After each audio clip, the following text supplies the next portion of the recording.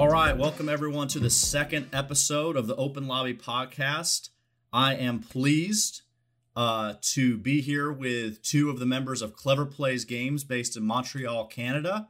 They are the developers of Operation Tango, the winner of Best Multiplayer Game at Gamescom 2020 this year. Joining me today, we've got Matt. How do you pronounce your last name? Bégin, Mathieu Bégin, but Matt is fine. It's a French name.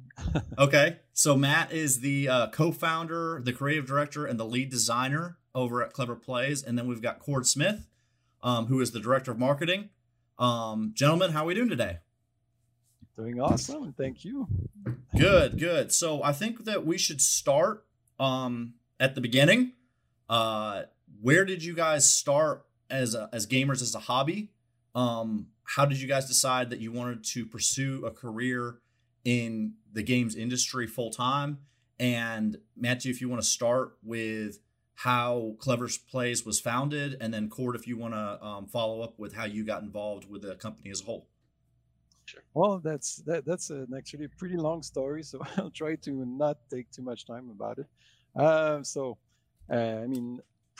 Just like you, started gaming when I was really young. My first gaming console was the VIC-20, so that's early 80s. So that's a long time ago. I got the Atari 2600 after, and so on and so forth. So yeah, it's always been like that. I've been a game designer for many years. I used to work at Ubisoft in Montreal, and the big indie thing that started happening at the start of the 2010s that was for me the big moment where everything changed, because before I thought that you needed a big company to make a game, and then I started seeing these games, and I think for me the first real realization about that was the game Bastion by Supergiant Game. Right. And classic early indie title. Yeah. And I played that and I was, oh my God, that was an awesome experience. And I looked at the credits and there were like 7 people in the team. I was, it means I could do that also with people around me. So that was a game changer in my head. And soon after that, I left Ubisoft and I founded Clever Plays with Angela, who's my wife and also the co-founder of the company. We had a good setup where she's really like the administrative person, the person who can take care of a studio, and I'm more in the creative side and production side. Okay. So that's really how it started. And the goal was really just to try to create games that went beyond like the standard that we would see in the industry, because I mean, AAA make excellent games. I have nothing against them. I play some of them. There's no problem there. But I think there's also room for different things and sometimes more interesting things than repeating like the winning formula. So I wanted really to go and try to explore and take risks, really, because creativity and exploration is about risks. If you don't try things, then it means you're not going to fall on something that's new and special. So that's what we've been trying to do. Okay. And yeah. All right. Cord, how about you? These days I feel like I'm old as dirt. I got started way back when, I guess, as well. I remember having an Odyssey 2 and an Apple II, and I was just so into games and computers when I was little. I have fond memories of the RPGs I played back in the day, like Bard's Tale and Wasteland and all that. Games that had like 3 colors in their palette, stuff like that. But I've always been a gamer, and I was afforded a huge opportunity when I was actually in grad school to start writing for the official Dreamcast magazine out of the blue. It's a long story, but that kind of catapulted me into seeing games as a reality, like a career that I could go. I had a friend that called me out that had said, I think when we were like 8 years old, he said, someday you're going to work at Sega. And I actually parlayed the job in journalism of official Dreamcast magazine into getting a job at Sega of America in San Francisco. And I journeyed out from Illinois after grad school to become a member of the marketing department there. And that opened all sorts of, I just split my world open really to like, here's gaming. And I met so many amazing people. But my journey has been a weird one. From there, publishing into dev, and then back into publishing and over to the creative agency side. And then I spent time up in Montreal in the last few years to go back to another studio I worked at, and happened to really get in touch and spend a lot of time with Matthew and Angela, and started working with them and the team about a year and a half ago or so. And to be honest, I really liked them, and I wanted to be a part of the studio or help them out in an unofficial capacity if I could. But once I really understood what Operation Tango was and saw the promise in it, I was like all in. So, been one of those, like, I guess I drank the Kool-Aid Sure. early on, and it's just been so much fun to see what I thought the game could be. It became that, and then some, and then to watch people play it and see the response lately. I think we've all kind of really had a grin on our face for a few months now, just being so excited that that the game is becoming what we want, but it's also having this great response where people just love playing it. And from the playtest to the streamers to everybody who touches it now, it's like, oh my god, like, we're excited to finish the game quickly and get it out into people's hands, just to see, to give them more of what they want. So yeah, I played the demo last week with one of my friends, and I've told you guys before the podcast, we alternated, so I actually played as both roles. And I want to talk more about that later, but as soon as I was done with it, I was like, I want to play more. And I don't think that there's a lot of games nowadays, even games that I'm highly anticipating, where I play it for, like, I guess it's about 10 minutes aside, maybe a little bit shorter after you've played the same mission. But that game, I wanted to go in for like hours, because it's addicting in a lot of ways. And we'll talk about that a little bit, but I want to start with, so you've got such a great idea. You've got a really good product out right now. How do you guys come up with the ideas for the games that you've made? So you've made 2 games. You're almost done with Operation Tango. It's expected to come out early next year. And you published Leap of Fate in 2015, right? 2016, I think. 2016. And they're very different games. One is a top-down roguelike fantasy single player game, and then you've got a first person spy espionage puzzle cooperative game. They're very drastically different. And how do you guys come up with the ideas for those games, and how do you kind of structure out how the final product's going to be? From, I don't know, sometimes I think as a fan, I think, okay, you hear about entrepreneurs and startups that, they all go out of a bar, they go get some drinks, and then, they come up with the idea, and then they start working on the idea the next day when they are all hungover, I guess, or whatever. How do you guys handle that creativity, and then the decision-making process of what idea to pursue and how to kind of flesh it out into a product that you can work on? Well, it's a really good question, and I can't say that we have like a process that, like, really strict and understood and all. It's part intuition, part what we feel like doing, and part looking at the market. So yes, Leap of Fate and Operation Tango are totally different games. With Leap of Fate, it was our first game, so our main goal was just to do something smaller that we could manage, and that we thought had a good market, because that was the time where roguelikes were like super popular with the Binding of Isaac and FTLs and Risk of Rain and all these things. So we wanted to try our hand at that.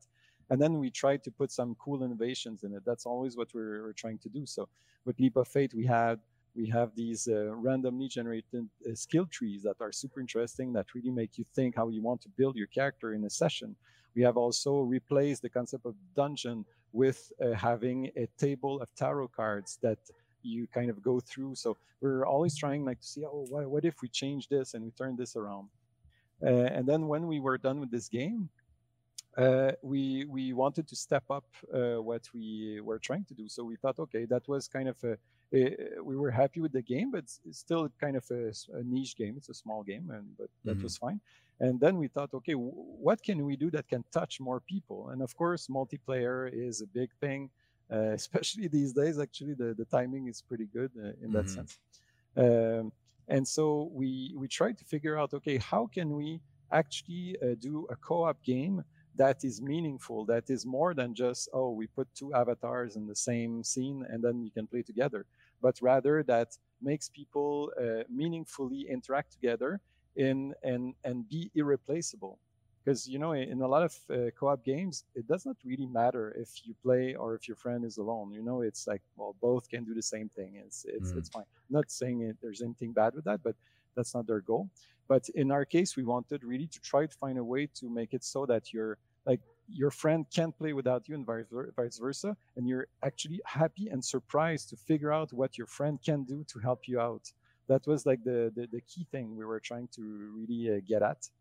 And so yeah, it kind of came like this. It was we had a huge list of potential features and game types we wanted to do, and we kind of slowly whittled it down to that idea.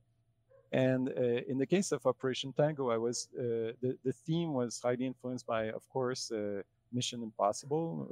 I'm sure the link is quite obvious.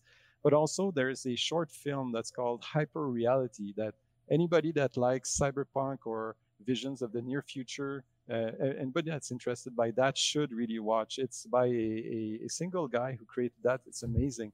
And they show this future where augmented reality is everywhere, and they try to explore like how it would be. And so that was kind of the starting point for the environment of Operation Tango. So the fact that as hackers, you're manipulating AR, the augmented reality, in the environment, and that's how you can get around. And so you can change your identity, you can do all these things. And of course, a hacker makes sense in an environment that's very computer-based. So that's kind of how it came to be. And then the rest was to try to package that, and that's where Cord was a big help in trying to help us to, okay, how can we make that game like interesting as a whole, and not just be like a multiplayer co-op game, but more a general experience that we can get people to resonate with. Well, let me break that down, because you went through a lot right there, a lot of stuff, which is awesome, because I can tell you're very passionate about it. Like I said, I think that you guys have an incredible idea, and it starts with that first thing you talked about, which is the co-op mentality. So, and I think you touched on it already, but Cord, maybe you can talk about it a little bit more too. I feel like co-op games nowadays, there's some that do it really, really well, which like you guys do with Operation Tango, you require that partner. It's designed to only be played with a partner. Whereas some games like, Destiny or, Marvel's The Avengers just came out recently, or I'm thinking of, there's a lot of games that have drop in, drop out multiplayer, and you can play with your friends, which is awesome. Everyone wants to kind of play with their friends and have the social experience, especially right now, since we're all kind of on lockdown. Yeah. But you can see that games sometimes tend to not really suffer, but not reach that potential of, a single player game is catered to one person. It's catered to really focus in on just, hitting a very strong narrative, a very strong story. The combat's catered to one person interacting with the environment and the enemies. And then when you introduce multiple people, then it kind of you have to take away from something, so that no matter whether someone plays with one person or four people, it's balanced, right?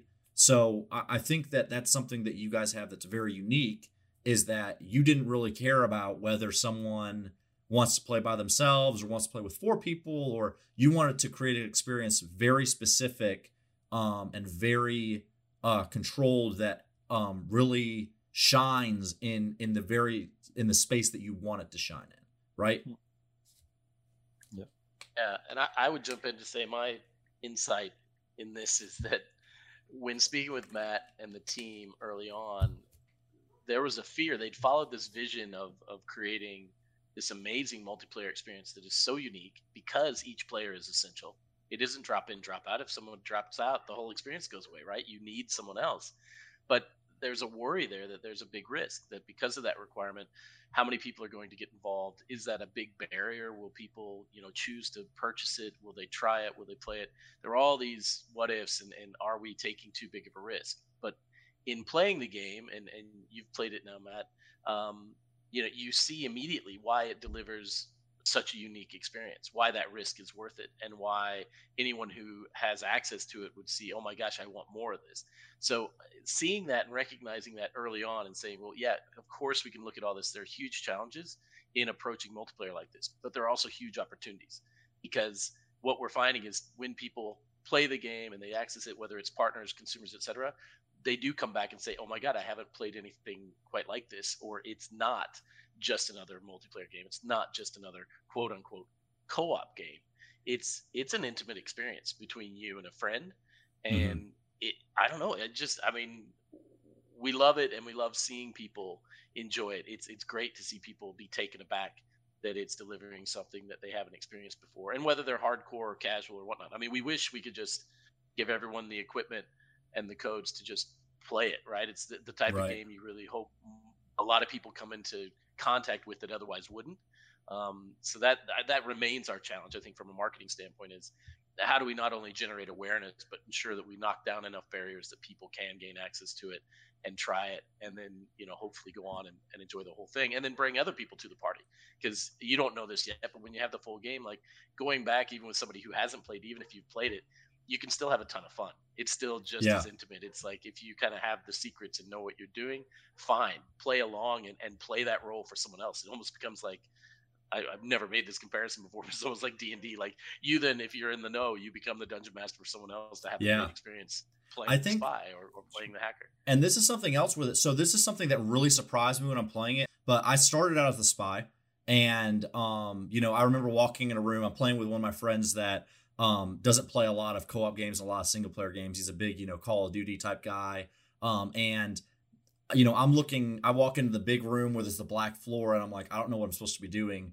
And he's like, I don't know what you're supposed to be doing either. And I'm like, well, like I don't see anything. Like I literally can't, like, there's bars in front of me and a big giant black floor. He's like, you don't see the red dots on the floor? Like, no, like what? No, I don't. I was like, oh, okay, that's what we got to do. And you know, and then the one that really stood out to me was when you're the spy and you are, I think you're guiding your the hacker through a digital database, and you're drawing the little squares. You know, from one perspective, I'm like, oh, okay, this is cool. You know, I'm drawing these little dots, and he's going to be the dot following. But then you go to the hacker, and you're not, you know, in a 2D little platforming. You're not looking at the same screen. You're in a 3D environment, and that's when you see everything. And you know, I watched today. You know, you mentioned Cord in your AMA on YouTube. By the way, YouTube Claver Plays. You guys can follow them there. You mentioned that this is kind of also inspired by Keep what's the game? Keep talking and nobody explodes, right? So I was watching a video on that today. The VR of the two bomb experts that are actually doing it. One's in VR doing it. The other guy, it's got the guide flipping through. You know, that's such a perfect comparison to what you feel like when you're playing Operation Tango. You know, regardless of what role you're playing, you can play it again with a completely different perspective and experience on it. I think that has a lot of value, especially in games nowadays. You know, you play through the story once with one group of friends. You can play with it with another group of friends, but you know, you got the one guy that already knows what he's supposed to be doing. He's running to the next point, and you know, there's a puzzle there. He already knows how to solve it. You know, it's a little bit different with games like this. So I think that's really unique. And it's cool that you mentioned Keep Talking and Nobody Explodes, because that game is awesome. And it came out something like 5 years ago, I think. And for me, when I played that the first time, it was really a revelation. I thought it was fantastic. They kind of, asymmetrical co-op games always existed in board games, but it was the first time ever I really saw it in a video game. And I thought, oh, wow, that opens up so much possibility. And so in Operation Tango, we wanted to keep that concept, which is awesome. But instead of having a very limited environment like they do, like one person just has sheets of paper and all, we wanted to create two full 3D environments where both players would be equally stimulated and engaged. And that's one of the things that I think separates Operation Tango from a lot of other asymmetrical co-op games, is that there's not one player that's kind of the support for the other who's the main star. It's really, we try to go back and forth all the time so that both players have fun, but in different ways and one after another.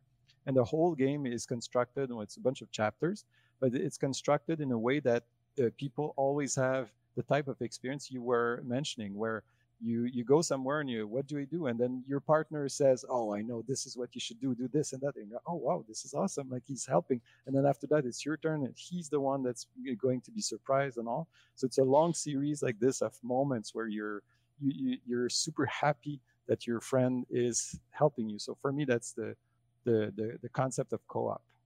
Another thing you guys hit really well with that whole co-op is, and I know you mentioned it, Cord, and I'd love for one of you guys to talk about how you approach this, is the simplicity. You know, you make something too confusing and people, you know, either get bored or they get frustrated. And you could tell with Operation Tango that there's a aspect of complexity, especially with the art, which we're going to talk about in a second. But the simplicity of the gameplay and the simplicity of the puzzles, while the difficulty is still there, it's not like you have to go searching or really go out of your way to try to find what you have to do.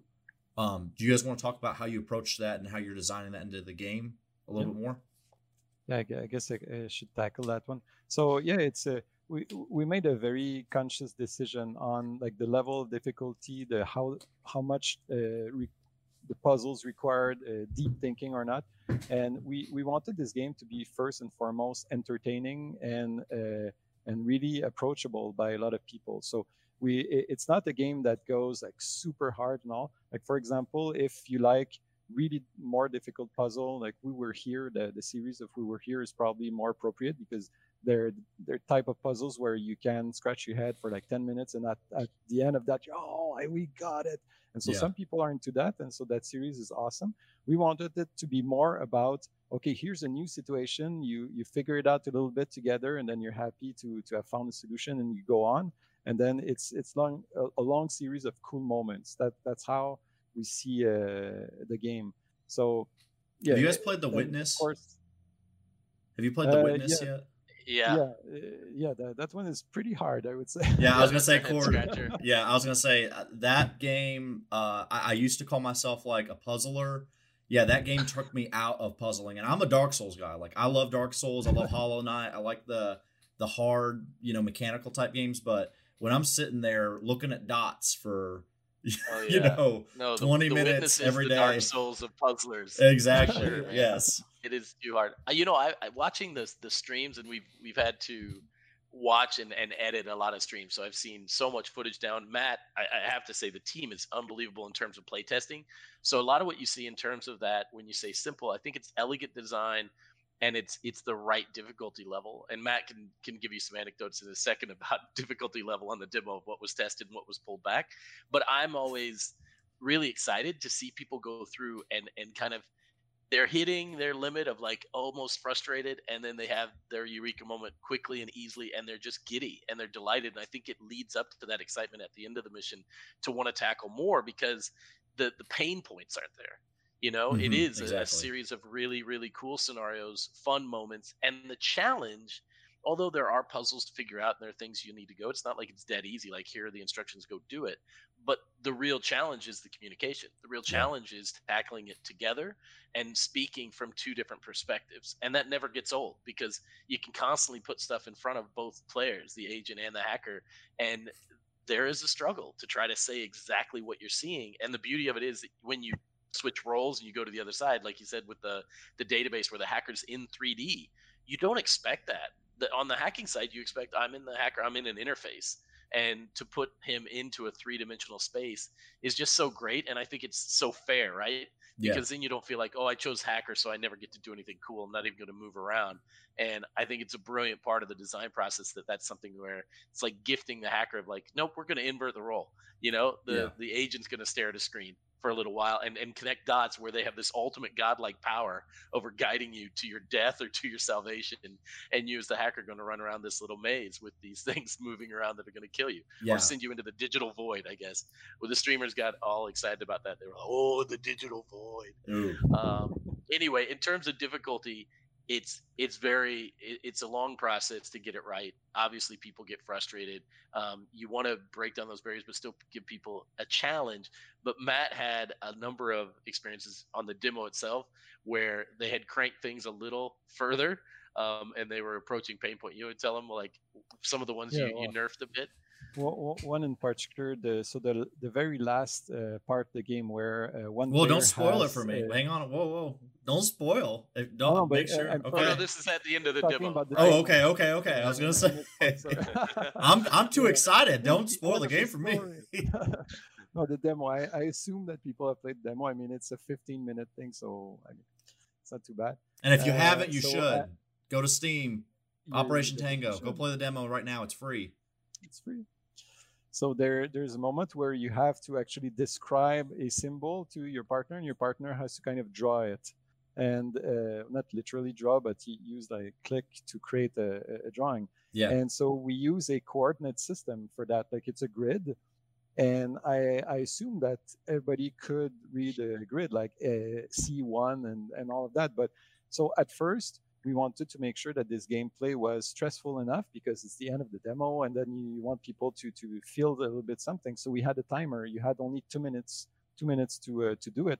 But then I realized that there was a subset of players that had no clue how a coordinate system worked. It's true. Ah, Not okay. laughing at them. It's just it's something I discovered. And so for these people, not knowing how to describe the grid and having the timer was so stressful that they hated that puzzle, and then they didn't like the end at all. So we ended up removing the timer to not stress too much these people and let them have the time to create their own way to describe a coordinate system, which was also quite funny to see. I think so. You guys have obviously been playing video games for a very long time, as I have, and Fall Guys is a big game right now. And I personally didn't struggle too much with it. I grew up playing Mario, 3D Mario, lots of different platformers, Crash Bandicoot. So you put someone in a platformer, there's still like the ragdoll aspects to it and everything that cause it to be difficult for everybody. But it's crazy watching some people just not be able to move at all. Like you can't even get past that first challenge. And I think that we forget that when we've been doing it for years and years. Something Well, when you play test a game, you realize a lot of these things that you take for granted. It's really impressive. Like with Leap of Faith, our previous game, that was a much more hardcore game. But sometimes we would go to game conventions like PAX or things like that. And then some people were drawn maybe by the cyberpunk imagery, and they go, oh, okay, cyberpunk, I'll try it. And then they would get in front of the keyboard and mouse, and then like frozen in panic, like, and then die in 10 seconds. And most gamers would say, I mean, it's a keyboard, just use it. But no, I mean, there's an actual huge spectrum of gamers out there. And so you need to find who's your target, the people that are going to play it, and figure out like how to let them play your game and be able to do so. And that was one of the main lessons we learned with Tango, like trying to find the right spot. And necessarily it means that it's not for everyone. Some people will find it too easy, some too hard. I mean, there's some reviews on Steam, people saying, oh, this is really hard. And we're like, really? Yeah. We don't think it's too hard, but I mean, to each his own, I guess. Yeah, that perfect balance. I know that I've heard a couple people talk about it, starting with, Mario is kind of the example that a lot of people I've heard talk about, starting really simple, just jumping and moving, and then they slowly introduce new mechanics like bouncing blocks and blocks that disappear and enemies that jump and move in weird ways, and I think that some studios do a really good job balancing. Some intentionally make it hard. Like you fight the first Dark Souls boss, you are going to die over and over again. And then after you beat the game, you go through it a second time and it's a whole lot easier. So I think that it is a hard thing to do. But good example of that is Paradox, like the publisher. They make Crusader Kings and all these games, Europa Universalis.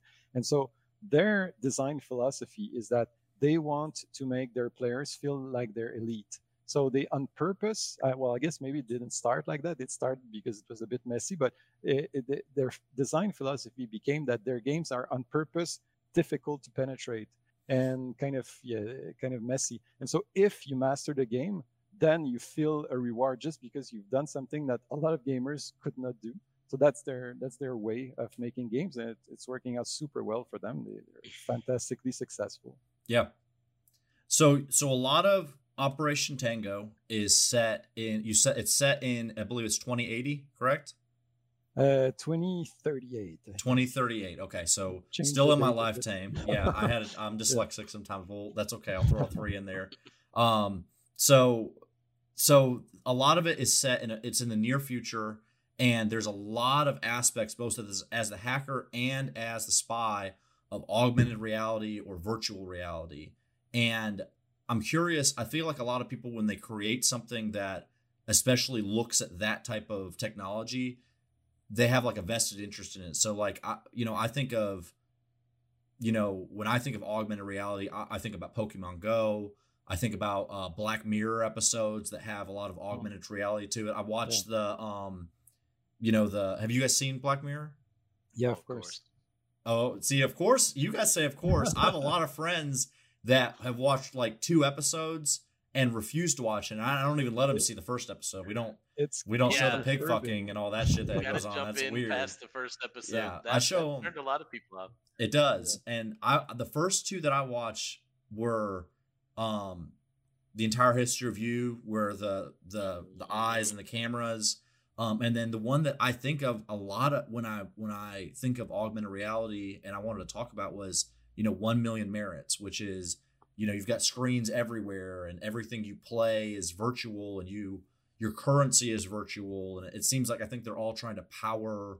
That's kind of the way that I guess the world works then, is everyone rides bikes to power for the rich. I guess there's a lot of undertones, through the whole episode. But the villain of Operation Tango is, unknown.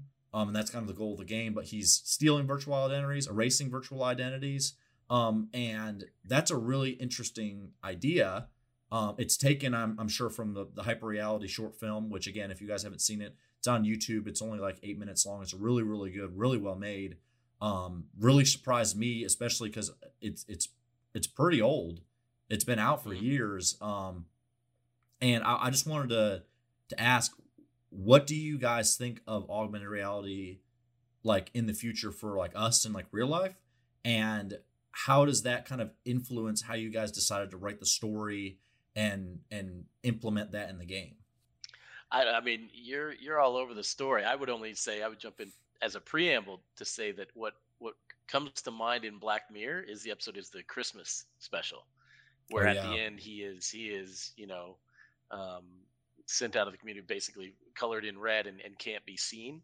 That's more similar to what's happening to people in this world in terms of what the villain, the villain is doing to people is basically, if in a world where your reality, your presence is virtual, if someone has access to that data and can wipe you from existence or make you invisible in that realm, it's a lot like virtual murder, right? It's taking people off the map. And when you think about a normal person, okay, that's one thing. But what if it could happen where all the data around that and your whole existence could be erased as well, and you could take presidents out of the equation or dictators, or you can suddenly really play God with the entire planet and the political structure. So it's I think there's a lot that the time in 2038 and augmented reality, all this that inspires people to think about. I think the game's great at giving you a story to follow and a lot of things to think about, but it I think it inspires people to kind of wonder, oh, what else in this world? Like I feel Yeah. like it's a really cool palette for people to play with, and I think for us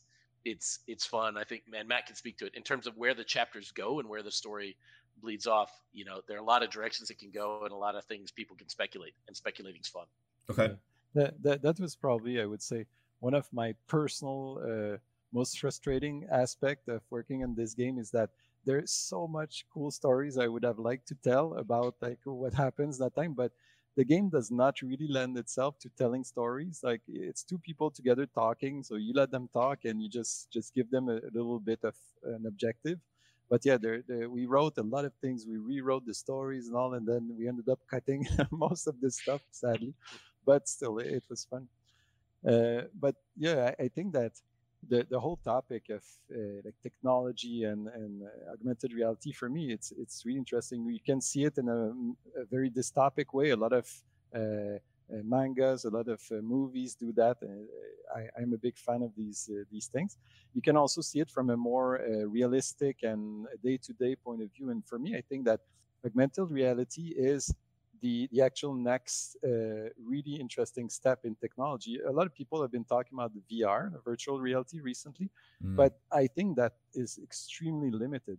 But augmented reality, to me, that's the real cool thing, and the real applications to so many things. And now, recently Facebook has announced that they are starting a project to have a virtual reality goggles, something at Google that tried a while ago, but it got canceled. We'll see how it goes. I mean, for me, if I'm Facebook scared. does it, it smells like, oh, we want to use your data, but I'm scared because I think of like Faceplant. Again, we got Black Mirror. Black Mirror is such a great show because it's marketed perfectly to where it's just past like the reaches of what we have right now. Like that idea of like your social media technology being pushed forward to where social media is like directly impacting your life. I mean, it directly impacts a lot of people's lives. You got cancel culture and you've got a lot of different things that come with it. But, every single interaction you have being rated, every conversation you have being rated and directly affecting, whether you can even get on a plane. That terrifies me. And I do think that we're going to head down that road, unfortunately, but I guess we'll get there when we get there, and hopefully we learn from the movies that we make and the shows that we make. I don't know. I'm seeing Boston Industries do some weird stuff with robots, and you would think that we would know not to do that, but I have no idea. I love technology, but I do think about that show has really opened my eyes to we got some stuff that we got to make sure we put in place to make sure we don't go too far. But for me, I mean, it's kind of inevitable in the sense that the main characteristic of humans is that we're curious and we always want to try new things. I think that applies to any civilization in history. And nowadays, technological progress is so fast, it's scary. But I think that there's no stopping it. I think it's just moving. Like, we can't know exactly how it's going to go. And usually societies are pretty good at policing themselves and preventing too much problems. But I don't know. I think it's going that direction. Yeah. In this case, I feel like we've already gotten ahead of ourselves. If you guys have seen The Social Dilemma on Netflix, Matt or Matt, have either of you seen it? I think it shows that we've already overstepped, and there was no ethical approach to the design of a lot of the underlying algorithms to social media platforms. So what we have now is kind of, when people think, and there's an interesting analogy in it where they say, when you think about AI gone on rogue and it's going to be the end of mankind, we think about robots, we think about Terminator, think about things coming to kill us with guns.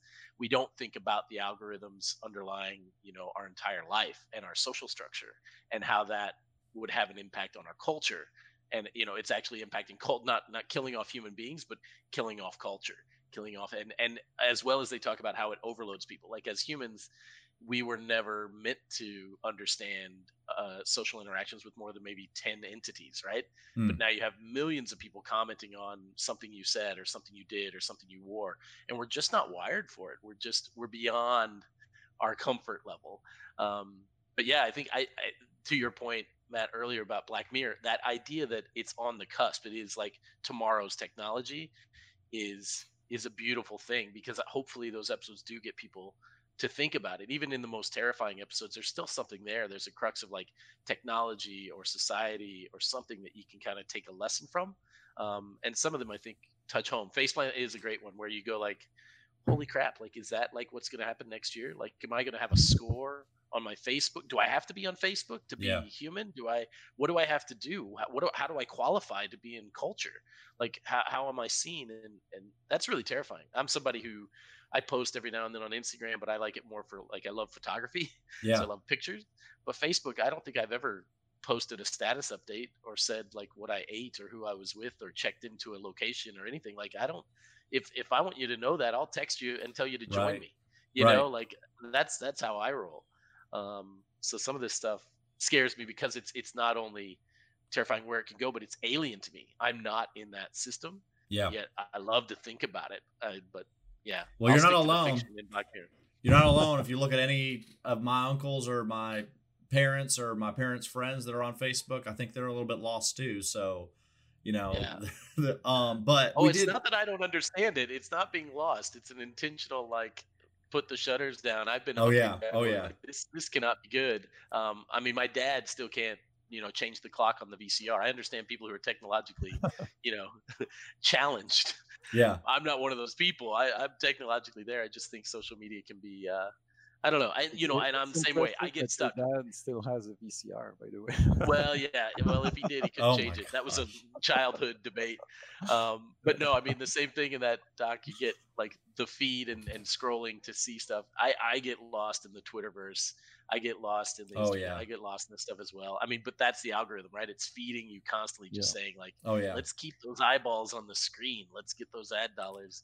Yeah, and I'll tell you who's Luckily, doing a really good job of it right now is Netflix. And we talked about Black Mirror, but Love, Death, and Robots, that series that came out last year, God. the Oh, yeah. animation. So I love movies just as much as I love video games, and I think that because I watch so much and I play so much, I eventually get my taste, and I've learned that my taste ends up being like, you guys are game developers. You have very limited time. First of all, thank you for spending some time with me today. I work a day job. As soon as I get out of my day job, I come right to work on my hobby, which is trying to pursue a side career, a full-time career in games media. And when I have a limited time to do that, I can only really play the best of the best. You go, pick up a game that you find out you really didn't like, or, it's good, but it's not great, and you feel like you've wasted your time. Whereas, in Netflix, like, they've catered to me. They figured out exactly what I like. And Love, Death, and Robots, I think I've watched a ton of them over and over. And one of the things that I researched on you guys said that the artwork for Operation Tango, which is phenomenal, stands out, not like a sore thumb. That's a bad analogy. It stands out like great. It stands out. You can tell from the crowd. I didn't know that Robert Perry, the artist that you guys mentioned, is like one of your biggest inspirations. Did you guys know he made Zima Blue, the short in Love, Death, and Robots? Yeah, it's Robert Valley. Robert Valley. I'm sorry. Of course, I don't write it down on my actually sheet, did not know that. Last thing I saw from here was what's it called? Pears. I forgot. It's like Cowboys, Pears, something like that. I mix up the name, but I didn't know he was part of that. The Love Robots. I mix up all the names. Yeah, go back and look at the one where it's. I mean, you'll tell it as soon as you go into that series, but it's the one where they've got that grand artist. I think it's only like 4 or 5 minutes long. They got that grand artist that's going to unveil his big thing, and I don't want to spoil it for anyone that hasn't seen it because it's really, really good. All of those shorts are really good. But if I had to pick my top 3 out of that first season of that series, Zima Blue was in the top 3 just because of the art alone. And I just thought it was so ironic that it was the exact same guy that inspired you guys for the art for Operation Tango. Striking and a great use of color. Yeah. I mean, Johan's not on this podcast, but I think, Matt, you have so many discussions with Johan to decide the art direction. Like, certainly he has a great eye and has very, like, his tastes are very, I don't know, distinct. He knows what he likes, and I think you guys had a clear vision for what you wanted to accomplish with this. Oh yeah, for sure. How much time goes into the art versus the mechanics? Like, when you're designing a game, there's a lot of code, but it's not just code. You got to make everything look pretty as well. And kind of how does that process go back and forth between designing the gameplay, writing the gameplay, and then like making the actual art that everyone sees in the end product? Well, that's very case by case on the game. Some games are super intensive on the art creation. Some are less. Operation Tango is not that much. So we have 4 programmers in the team, and we have 1 artist plus a few artists that do contract work for us. So there's less artists than programmers on this one. The reason is that each level takes place in one environment that's not that big, but then there's a lot of different things that happen during that time. So in our case, the artist there's less art than programming to do. It doesn't mean that it's an easy job. Like there's a lot of very challenging things to do. I think the main for us, the main challenge is to figure out how to maximize the impact of the art with our budget, because I mean we're a small team. We don't have budgets, like of course not like AAA, but even like mid-size game companies. So we have to find ways to have an impact with the little that we have. And so the art style is on purpose. It's a bit simple, and that's a style, but that also allows us to do more with less, which is good. And yeah, it's. I mean, I'm not the artist, so I can't. If Johan was here, he could tell you about that in much more detail. But I think from a dev standpoint, it's pretty interesting. You know, when you're dealing with 3D versus 2D, there are some things you want to do differently. Recently, I saw an interview with Daniel Mullins, who did Pony Island and the Hex and some of these, and he said unapologetically, he said, you know, most development needs to wait to do art. Like you wouldn't make it pretty until you make it work. He said, I do the opposite. He goes, if I can't see it on screen and it doesn't look the way I want it to look, then I'm not motivated to move forward and develop it. Like, and that's really backwards way that most people work. With 2D, which Operation Tango is obviously 3D. With 2D, you really can't do your art first. If you don't prototype and gray box and get it right, you're going to be wasting a lot of money because 2D art is so difficult to produce. So you usually wait very late in the process. But with Operation Tango, what I love about it is, and Matt said simple, but what he means is elegant and well designed, because the 3D environments are fairly simple geometrically. But the color choices are so well made, and the lighting is simple. They're not hundreds of lights. It's almost like your background, Matt. I was going to compliment you on the lights behind you. It's like where the lights are placed, they're just right. They're just the right intensity, but the placement's perfect. And you notice in the demo, like that the lights create shadows of the shark swimming around, so you see the shark shadows on the floor, and it's just placed just right. And I think throughout the levels, that lighting and those color schemes continue to have the same feel. In terms of the overall aesthetic, but the emotion that they convey and the color choices, etc., make every location feel unique. And that's not easy. That's where the real artistry comes in. You know, it's almost a restraint of, we're not going to clutter it up. I think that's another thing with the gameplay. Operation Tango isn't a game where you go around collecting and touching every item. But the locations still need to look fleshed out, but they shouldn't look like there's clutter that you need to interact with, right? It's drawing your eye to the things that you should interact with and what's going to push the mission and the story forward. That said, there's always a lot of environmental storytelling going on, you know, from the simple premise in the demo of, you know, this very wealthy man in a penthouse. When you get up there, it looks the part. You know, there are drinks out on the patio and the desks and things. It's like it's very high end, without being overly ornate. I don't know. It's awesome. I mean, anybody who appreciates, you know, art in video games, obviously every year there's so many contenders for like, wow, like I've never seen anything quite like that. Yeah, I think that like Disco Elysium was a good example of that. Like almost everything looked hand painted, and it's not cluttered, but it's not the adjective that I would use to describe you guys' game, which is clean. I mean, everything is clean edges, even though there's curves and it's not, you know, straight lines, but there's a lot. It's just, I think that Super Hot does a really good job of it too, and I'm excited to talk to them again in the future. I interviewed them last year, and you know, their whole thing with simplicity and art was the same thing that you guys do. You take it a step further, but theirs was, you know, white as background, black as use, red as enemy. You know, that's it. Those are the only rules. And you guys take it that next step. It was that way from their prototype on, and then they brought on an art director who actually brought that crystalline look to it. Did you happen to see their art behind the scenes, the PDF, the book? I haven't. About their art direction. Oh my God, you'll love it. Go to their website and download it. You can see a link, and it's a PDF. It reads like a comic, and it's one of the best behind the scenes art books I've ever seen for a title. I'm a huge fan of Super Hot, just to put it out there. I back them, and I've been in like big and communicating with them for a long time. I adore them. They're the only indie studio that I would put on par with Clever Plays. But okay. I chose nothing Clever less. Plays. They were awesome last year. I did a blog with Simon from Super Hot Team. I'm going to be doing an episode of Open Lobby with Simon from Super Hot. I'm super excited to talk to him again.